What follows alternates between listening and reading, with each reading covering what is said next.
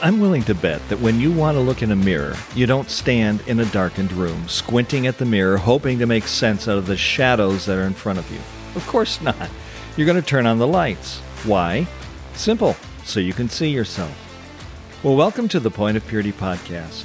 I'm your host, Steve Etner, author, national speaker, and purity coach for the Pure Man Ministry, and this is episode 76. In this week's episode, we continue our discussion of James chapter 1, verses 22 through 25, which warns, whoever looks intently into the perfect law that gives freedom and continues in it, not forgetting what they've heard, but doing it, they will be blessed in what they do. So welcome to this week's episode entitled, The Light in the Mirror.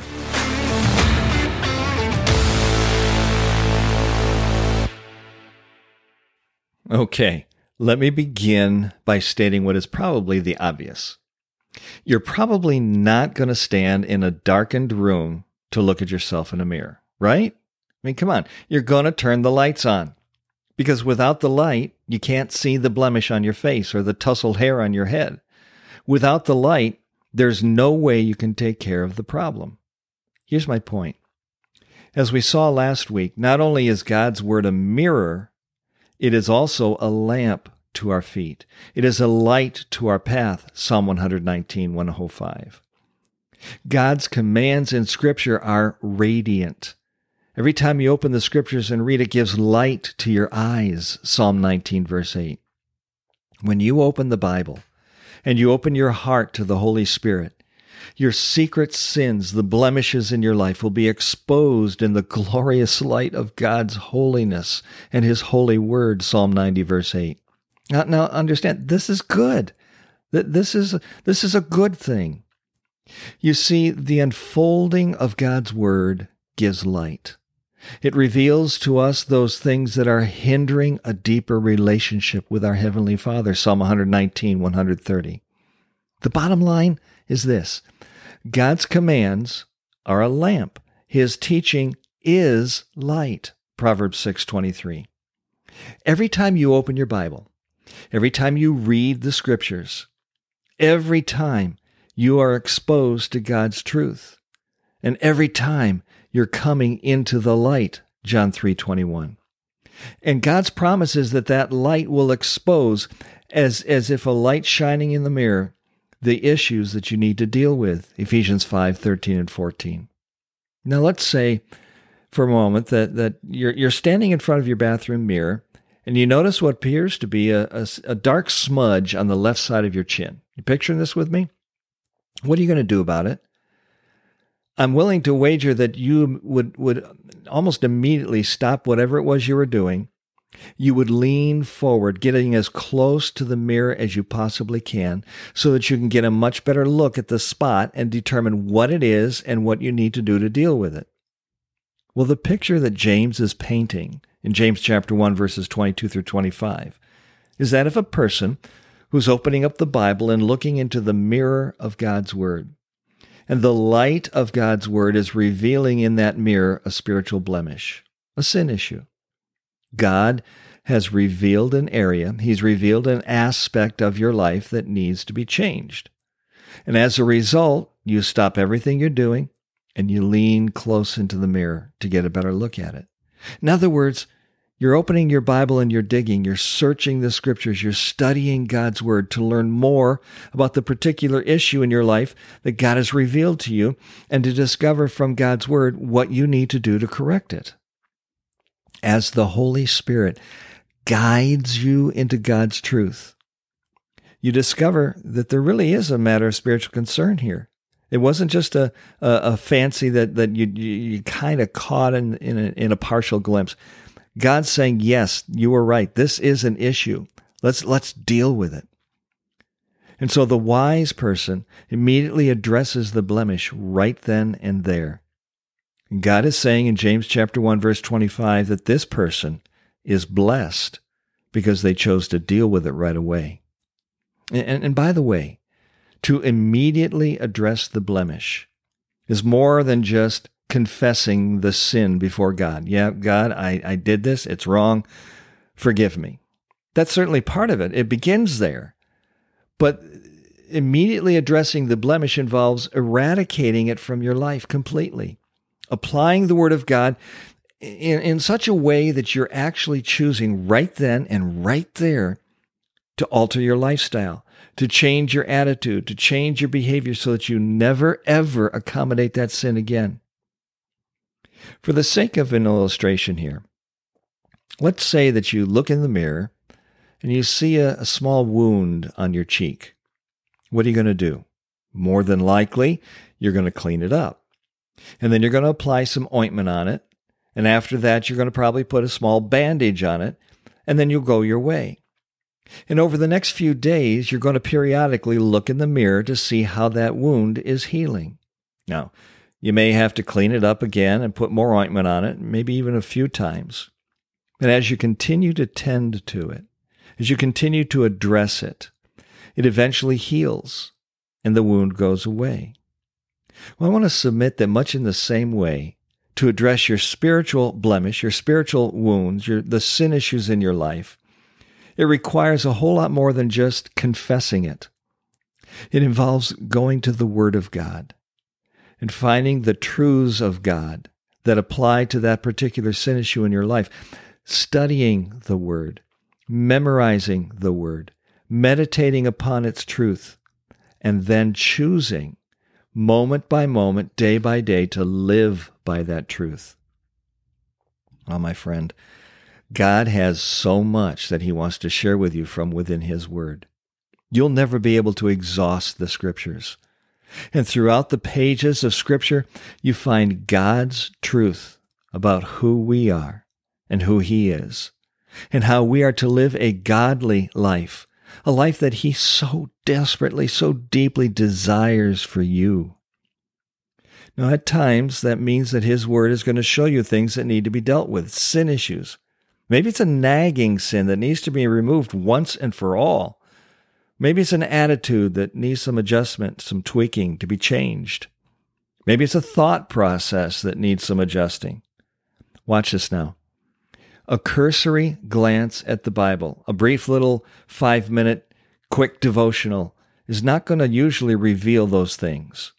It's only when you look intently into the Word of God, digging, studying, meditating, memorizing, that you'll begin to see your true reflection, the way God sees you. Let me quickly point out here that it's the Word of God that we're instructed to look intently into.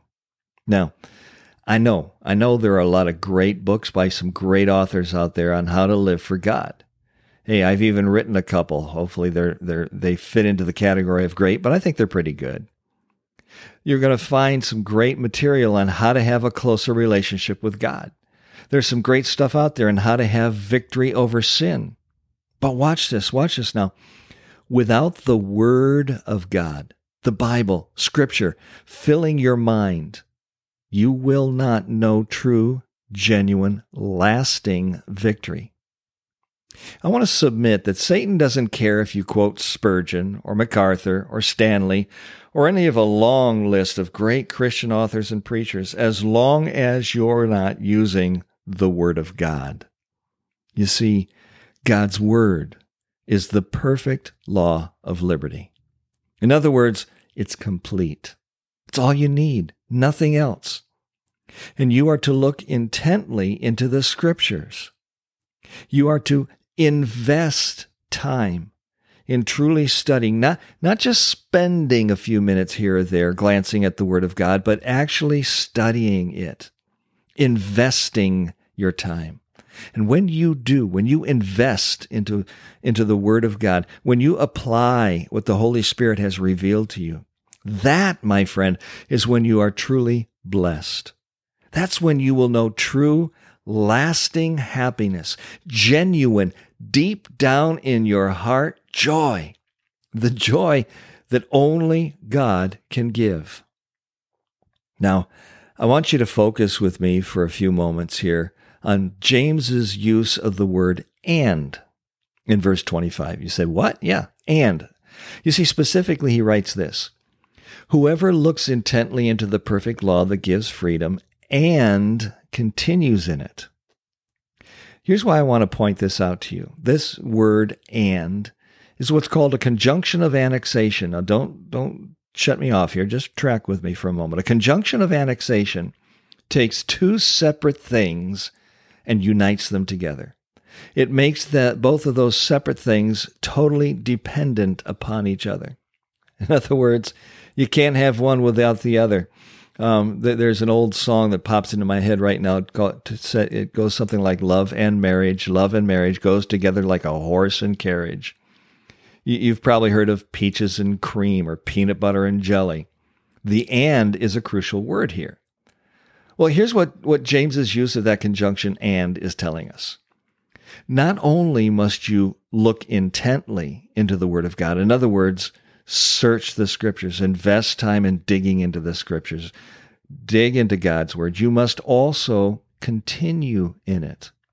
You need to choose daily. You need to choose moment by moment to live out God's truth, God's will, God's Word, God's way in your daily life.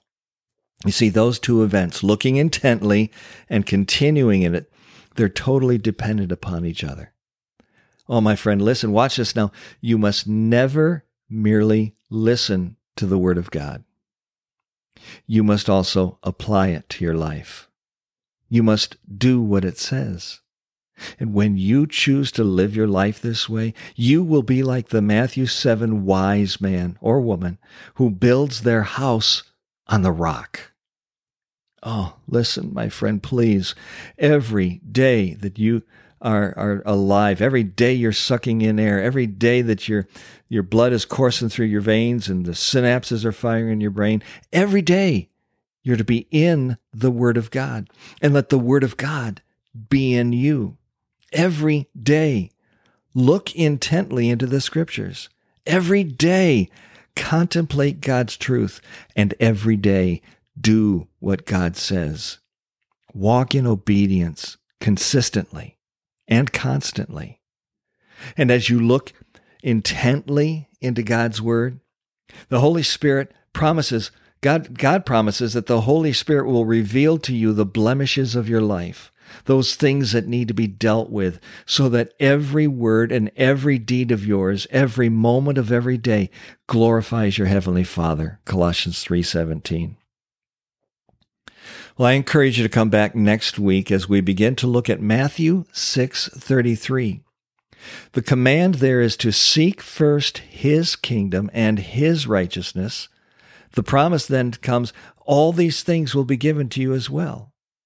So come back next week. But until then, if you'd like to learn more about today's study, or if you're interested in learning more about the Pure Man Ministry, let me encourage you to visit our website today. There's a multitude of resources that we've made available to you.